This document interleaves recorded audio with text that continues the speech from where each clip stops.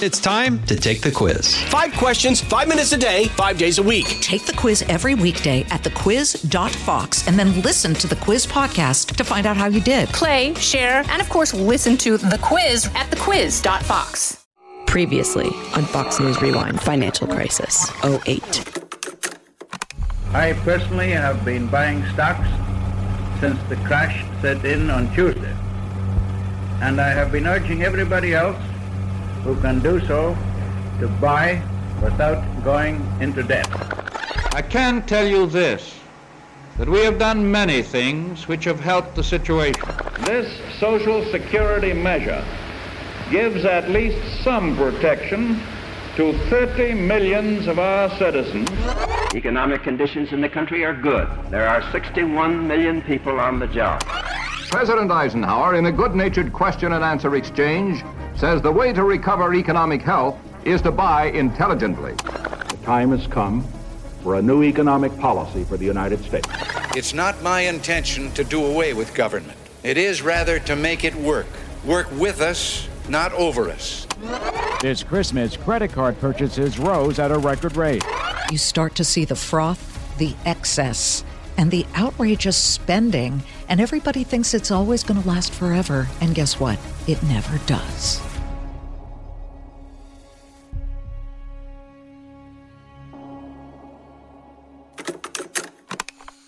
Fox News Radio on demand on the Fox News app. Download the app and just click listen. When you swipe left, you can listen to your favorite Fox News talk shows live. Swipe right for the latest Fox News Radio newscasts on demand. Fox News Radio on the Fox News app. Download it today.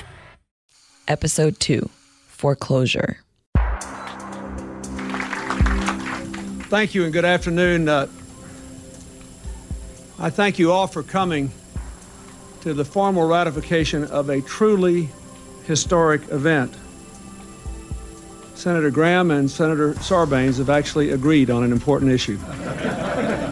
During the Clinton administration, the Secretary of Housing and Urban Development incentivized banks to make loans in credit-deprived areas, essentially suggesting that the banking industry was discriminating against people from lower-income areas of the country. Co-anchor of America Reports on the Fox News Channel, Sandra Smith. Banks were essentially rewarded for making higher-risk loans. New HUD regulations then lowered the standards for down payments on a new home from the traditional 20% to 3%, and eventually nothing. Over the past 7 years, we've tried to modernize the economy, and today what we're doing is modernizing the financial services industry, tearing down these antiquated walls and granting banks significant new authority. This will, first of all, save consumers billions of dollars a year through enhanced competition. It will also protect the rights of consumers. It will guarantee that our financial system will continue to meet the needs of underserved communities, something that the Vice President and I tried to do through the empowerment zones, the enterprise communities, the community development financial institutions, but something which has been largely done through the private sector and honoring the Community Reinvestment Act. When the Clinton administration came in, there had been this sort of desire to make housing affordability across America as a prime component of politics. Senior advisor to Morgan Stanley Wealth Management, Gary Kaminsky. In the sense that we should do whatever we can, utilizing government agencies like Fannie Mae and Freddie Mac to expand home ownership. We're here today to repeal Glass-Steagall because we have learned that government is not the answer. We have learned that freedom and competition are the answer. This legislation seeks to provide a statutory framework. It wasn't a question whether these affiliations were going to happen. They were taking place, but we needed to have an overarching framework, a responsible statutory framework within which the regulators could operate. We've given them sufficient authority. There's a big challenge in this bill for the regulators, and I see many of them in this room, so we're passing the baton over, as it were, to you as we move ahead now and make the changes in our financial services industry. I think the major change that went on in the 1990s as it related to housing included two things. Former CEO of Washington Mutual, Kerry Killinger. One is the federal government clearly put out a mandate to expand home ownership. And over various presidents, they set goals of increasing home ownership by millions of people. I am here today because we are taking action to bring many thousands of Americans closer to owning a home. Our government is supporting home ownership because it is good for America. It is good for our families. It is good for our economy. One of the biggest hurdles to home ownership is getting money for a down payment. This administration has recognized that. And so today I'm honored to be here to sign a law that will help many low-income buyers to overcome that hurdle and to achieve an important part of the American dream. The second is we saw a rising influence of loans being sold to Wall Street for securitizations and loans sold to Fannie Mae and Freddie Mac for their securitizations with a government guarantee on them.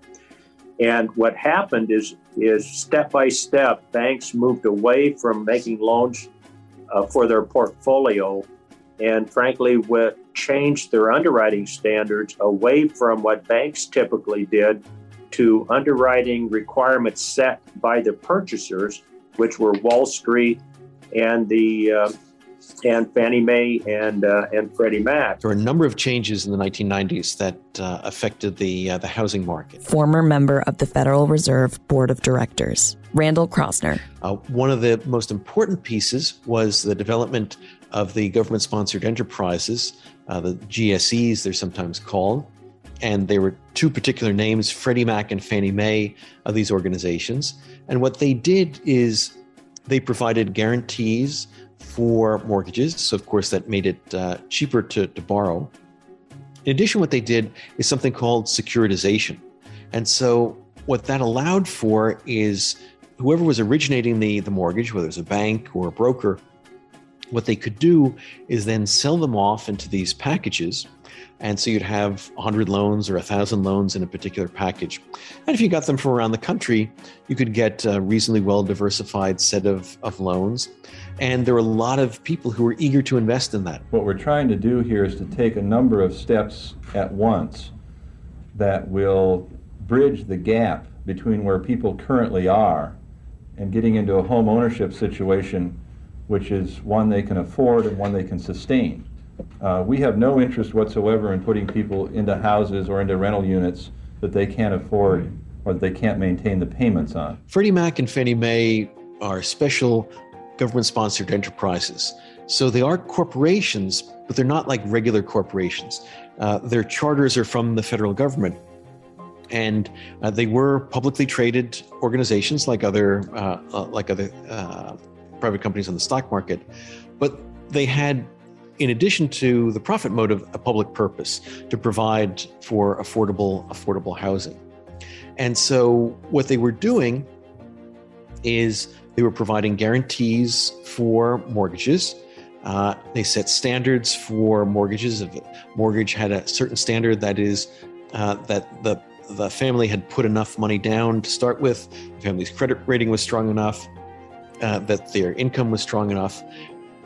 Freddie Mac and Fannie Mae would guarantee those mortgages, and they also then helped to move those mortgages off of banks' balance sheets, because traditionally the bank would make the mortgage, hold on to the mortgage, and then eventually the family would pay it off.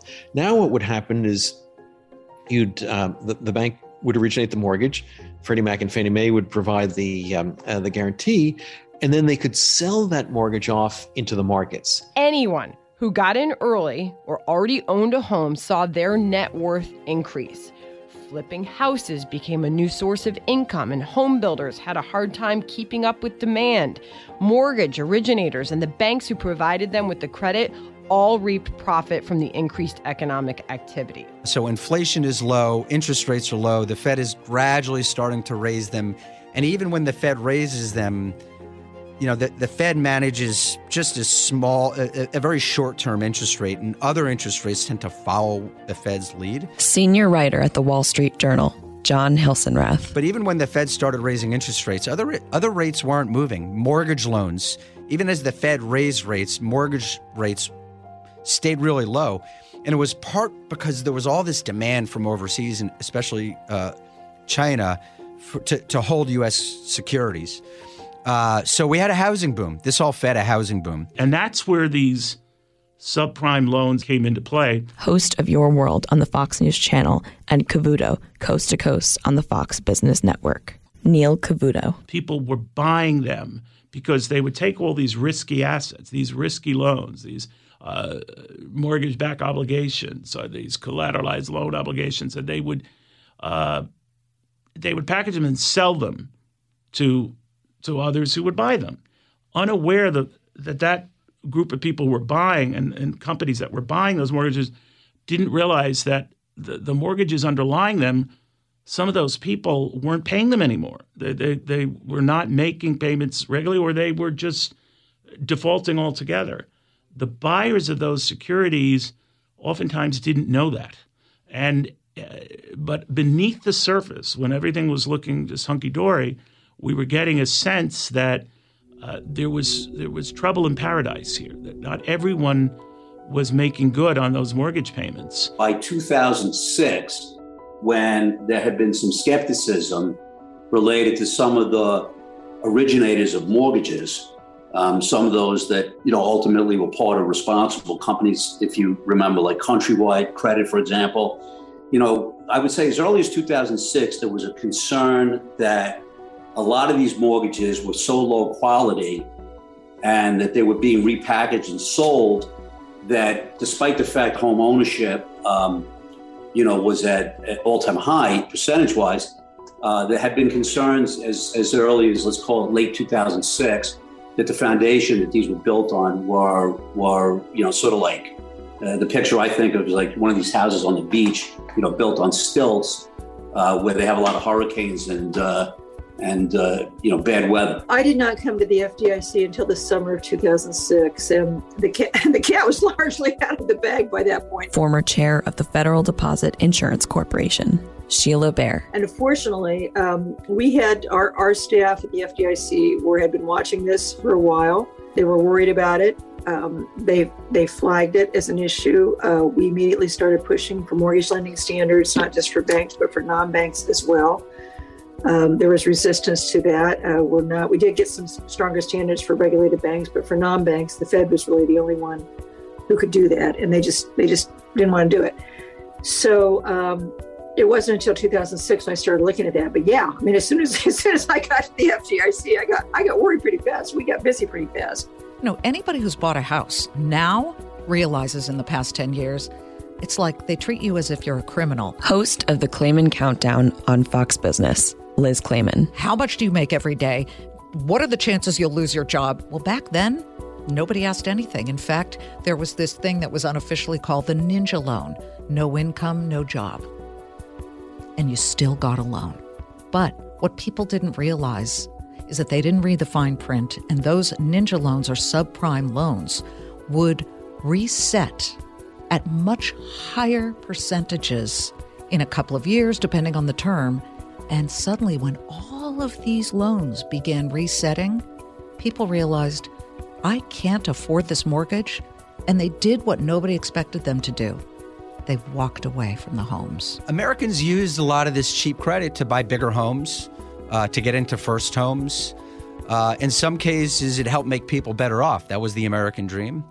But in some cases, it was really facilitated people stretching themselves to a place they didn't belong. And these became ingredients for the bust that was looming in 2007. I, Henry Derrick Paulson Jr., do solemnly swear that I will support and defend the Constitution of the United States. That I will support and defend the Constitution of the United States. Hank Paulson he's a Republican, and he was the chief executive of Goldman Sachs. And he was hired by George W. Bush to run the Treasury. And so he had a lot of experience on Wall Street.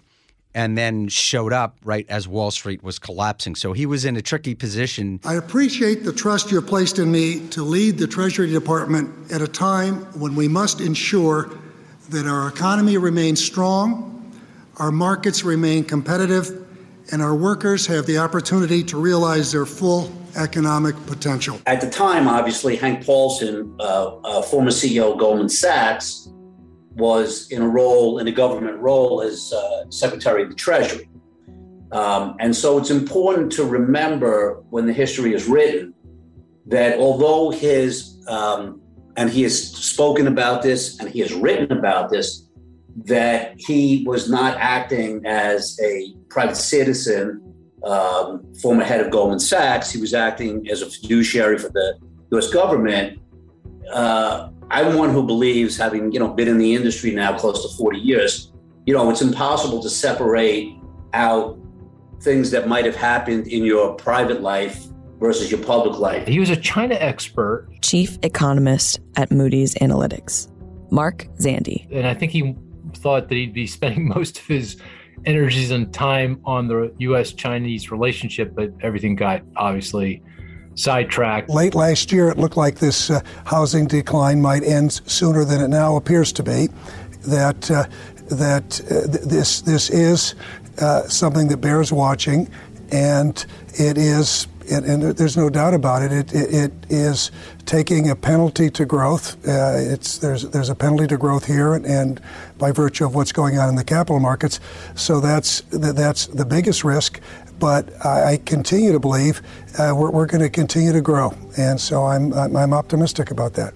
Stocks slowed their slide after U.S. and foreign central banks poured several $100 billion into the financial system to reassure investors they won't be pinched by a credit squeeze. It's the biggest infusion of cash since the 9/11 attacks, and it's tied directly to subprime mortgage defaults, now about 13% according to some U.S. officials. Europeans are concerned because they bought some of the loans, and their investors are worried because they don't know how many. It's like a black box, and we don't know what's inside, and we have any visibility, so we'll have lots of fears.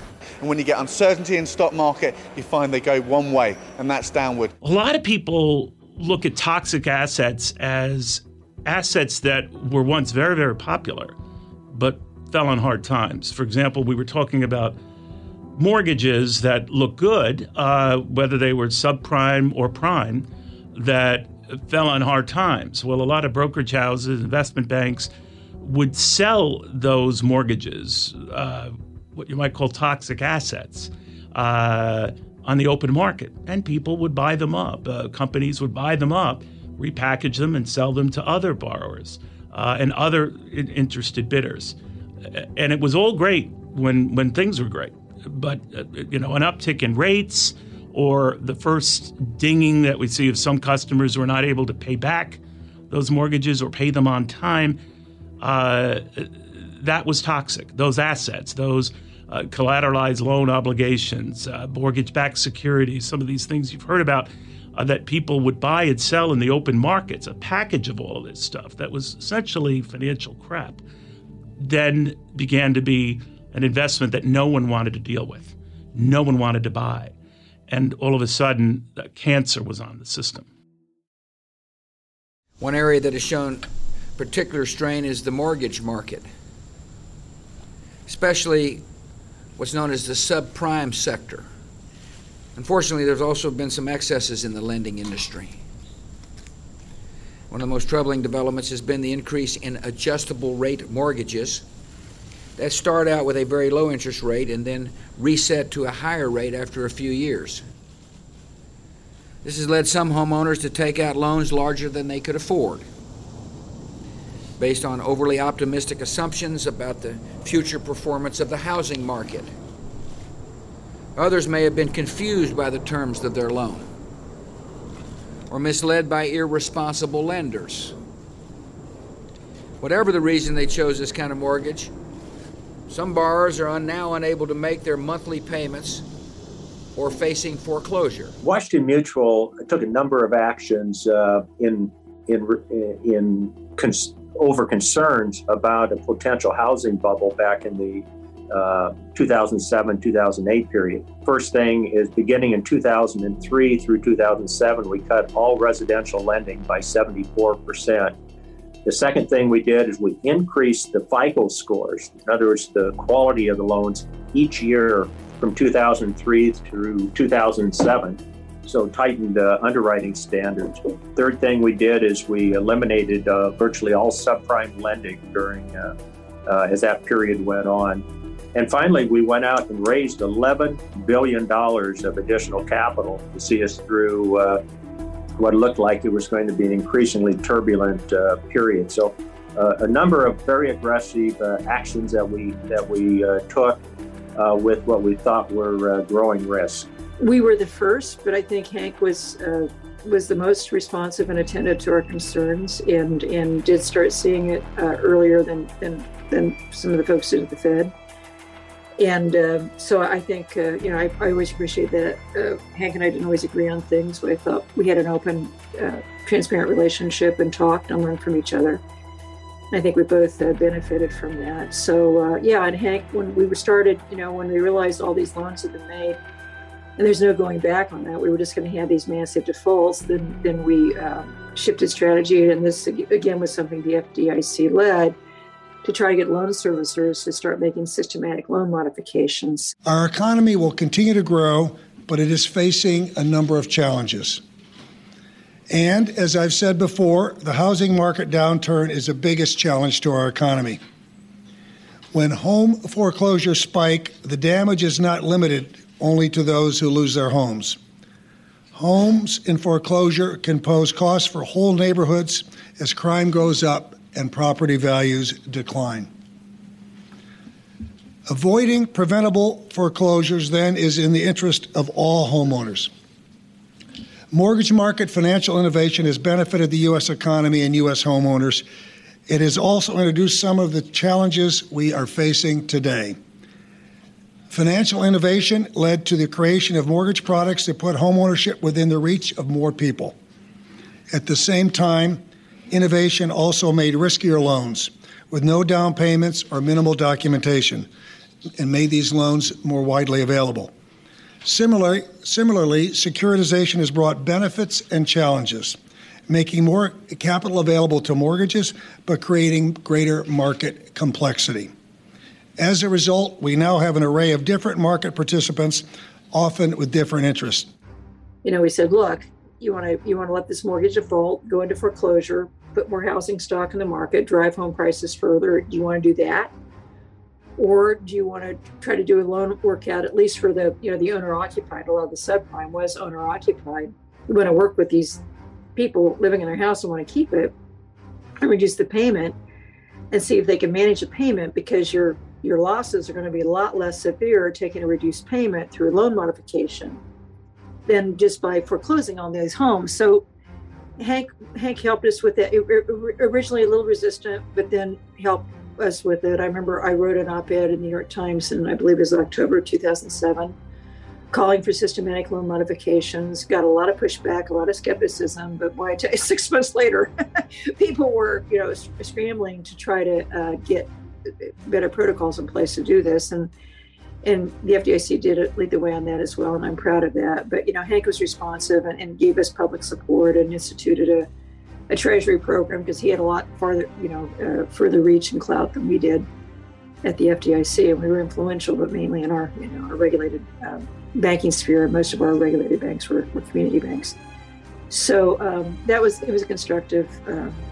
It was a constructive relationship, and I appreciate the help he tried to give us on loan modifications. The great growth of Bear Stearns from 2000 to 2007 was recognizing that they could be a tremendous manufacturing business for a lot of these subprime and less than quality mortgages. Their clients there was demand on their client base to buy this type of investment, to buy these papers with the higher interest rates.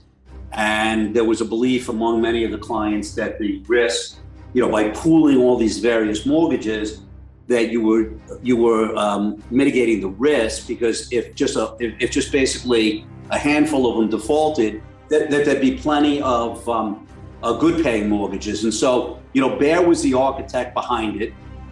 They were the leading bank, both from the issuer standpoint as well as an investment banking creating standpoint.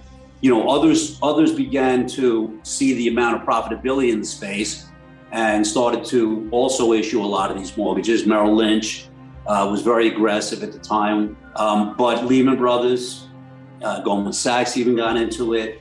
And so everybody was basically trying to participate because it was a highly profitable segment of the business. You have to understand the personality of investment banks. And when you're talking about the big ones, let's say Goldman Sachs was considered what they called the white shoe firm, the classy firm, the Royal Academy, superstar, Tony Award-winning bank. And then you get to Bear Stearns. These guys were the gutsy ones. They were slightly smaller, but they played a huge part in the investment banking world in New York. These guys were sort of the sitcom guys with the quick cracks and things like that, but they made a lot of money by taking risks that other banks did not want to take. Bear Stearns was one of the most successful firms on the planet. It had become sort of like the preeminent concern for those who wanted to finance building in this country and massive infrastructure projects. Bear Stearns would invariably be the money supporting that. It would underwrite and support mall developments, hospital developments, big in county government and state government initiatives. It was the financing that made America move. That used to be some of the jargon behind it. Good in boom times, not so good when they're not so boom times. Bear Stearns was founded in 1923. It was an investment bank. And Bear Stearns was the first major sign of a troubled market when in June 2007, it reported a 10% drop in quarterly earnings. It was a major red flag in the crisis. I got a phone call from a friend. Host of Making Money on the Fox Business Network, Charles Payne. And when he told me, the price, it was like, you got to be kidding me. I thought he was joking, honestly. Obviously, throughout history, there have been some major firms on Wall Street that have come and gone. I worked at a firm called E.F. Hutton in the early 80s, and they were maybe a top 5 firm, and they actually fell off. And it was kind of hard to believe, but that was sort of a natural – there was a lot of acquisitions, but that was just sort of a natural thing of a company, not keeping up. This Bear Stearns was something else. This was an indictment against the entire industry. It was a shock to the system. And obviously the ramifications, and it wasn't just Wall Street. I mean, obviously, if you worked on Wall Street, if you were on Wall Street, you were shocked. But more importantly, it was just like how unstable the system was. Good afternoon, everybody. As we said in our release, Bear Stearns has been subject to a significant amount of rumor and innuendo over the past week.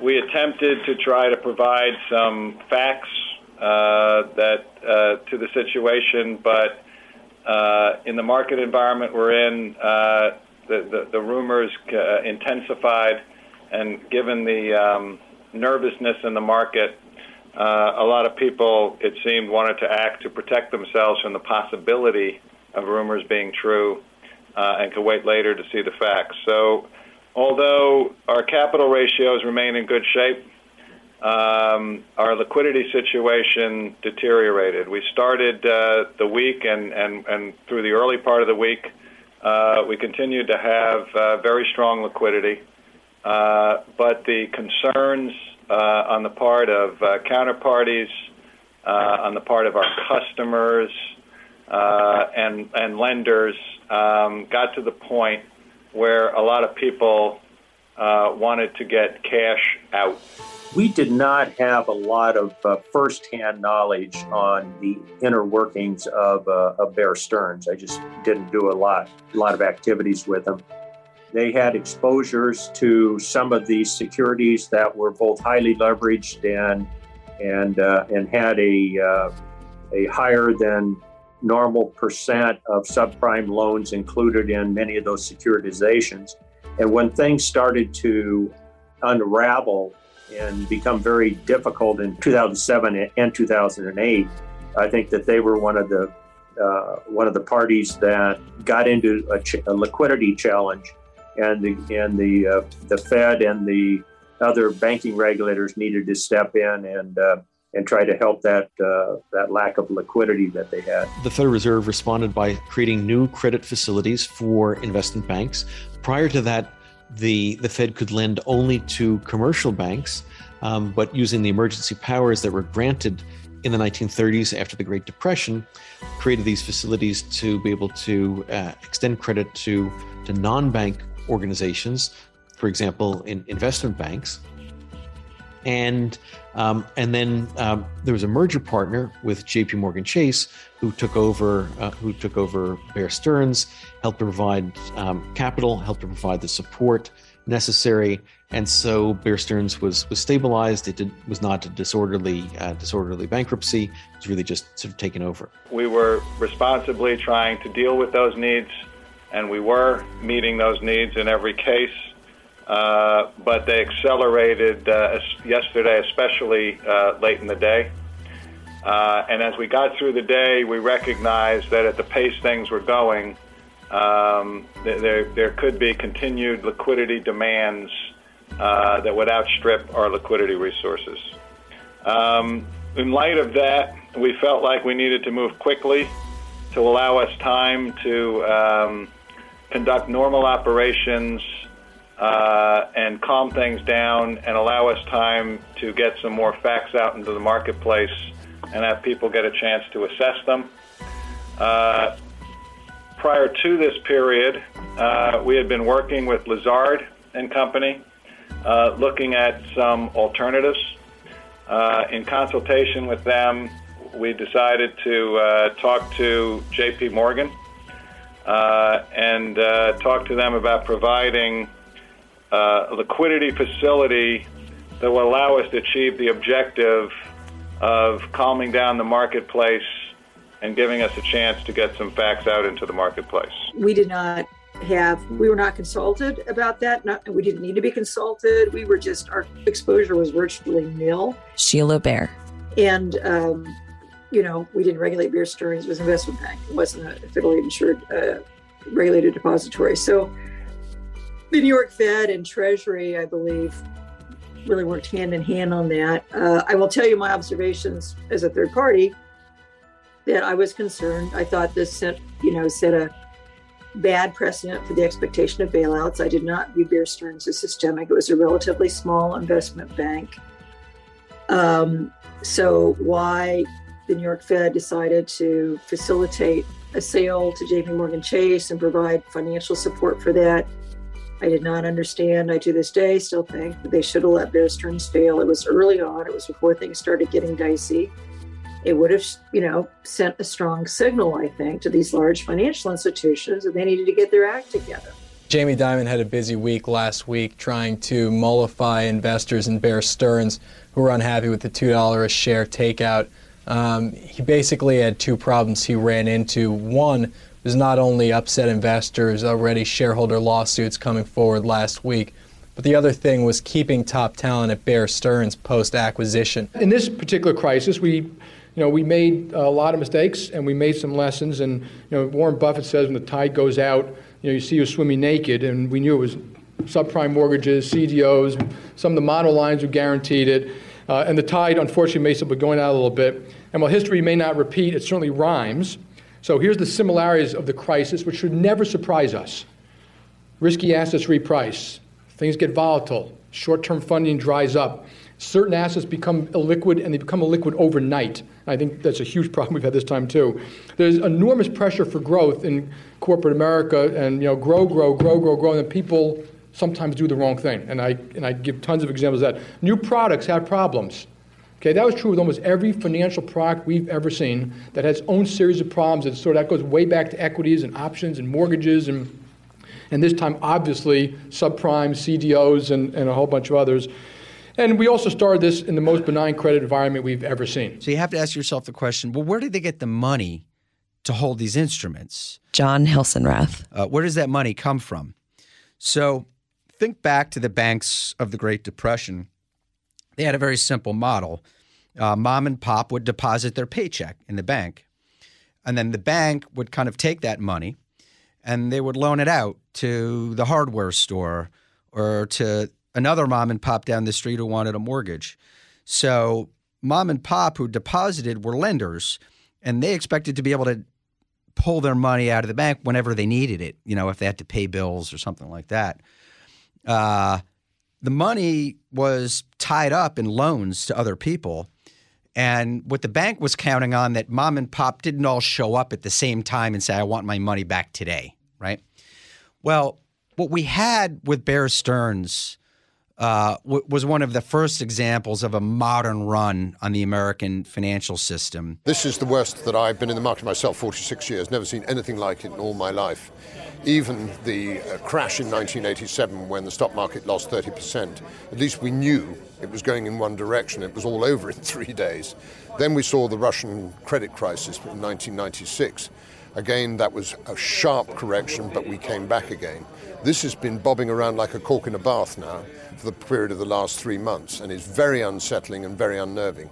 And it's all caused, as I say, by fear and uncertainty. Well, it led to a panic. Economist and Fox News contributor Steve Moore. Bear Stearns and some of these other big investment banks started to collapse. Then it was just like dominoes falling, and one after another, and there was a panic. It was a full-fledged panic. Government responded under the Bush administration, providing different kinds of fiscal support to the economy, stimulus. Mark Zandi.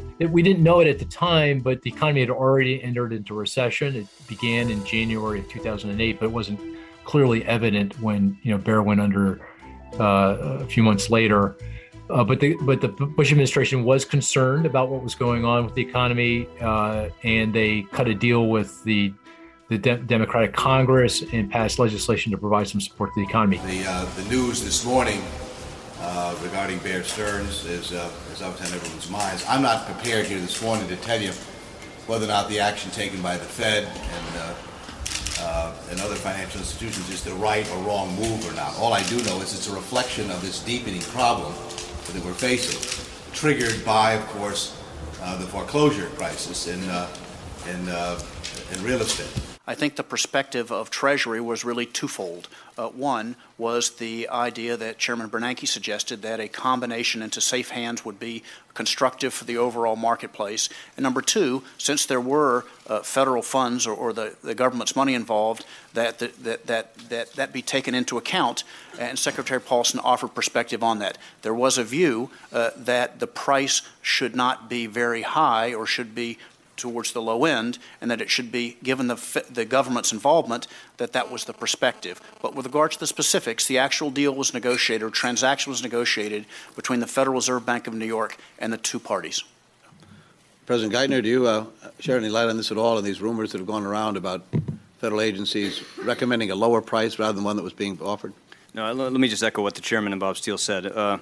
Two objectives very important for us. One was there'd be an agreement reached that would avert the risk of default because of the consequences for the economy as a whole. And the second was that the outcome, to the extent possible, not add to the inherent moral hazard risk in this kind of intervention. And I just, from my perspective, the outcome reached that evening and the subsequent agreement reached a week later are fully consistent with those two objectives. One of the reasons capitalism works is because ultimately you have to do right by the end user, the consumer. If not, they'll go somewhere else and get a different product. So if you want to make a car and you want to skimp on the brakes and people know that your car doesn't have good brakes, they won't buy your car. Wall Street has been able to find itself in a position where there's no real alternative per se. And you would think, well, the different firms would say, I would come up with a good stock, or better stock or better research. And yet it feels like when one goes off the rails and is making a lot of money doing it, the rest of them kind of say, look at that. and so I've always said, listen, I consider myself the Pied Piper of the market. I've been asking people and encouraging people to invest for 30 years. But I also admit that it's not It's not a fair game per se. It's not a level playing field. And beyond that, but you have to participate, but never, ever 100% trust Wall Street. Next time on Fox News Rewind, financial crisis, 2008. Some commercial and investment banks and the government-sponsored enterprises have reported substantial losses and write-downs, reducing the capital they have to support new lending. There were problems in the summer of 2008 that were bubbling under the surface, serious problems. While both presidential candidates support the bailout, both suggest it's in the nature of Washington lobbying that the two GSEs got too big to let fail. If you think you're going to need capital, don't be looking for the government to help you.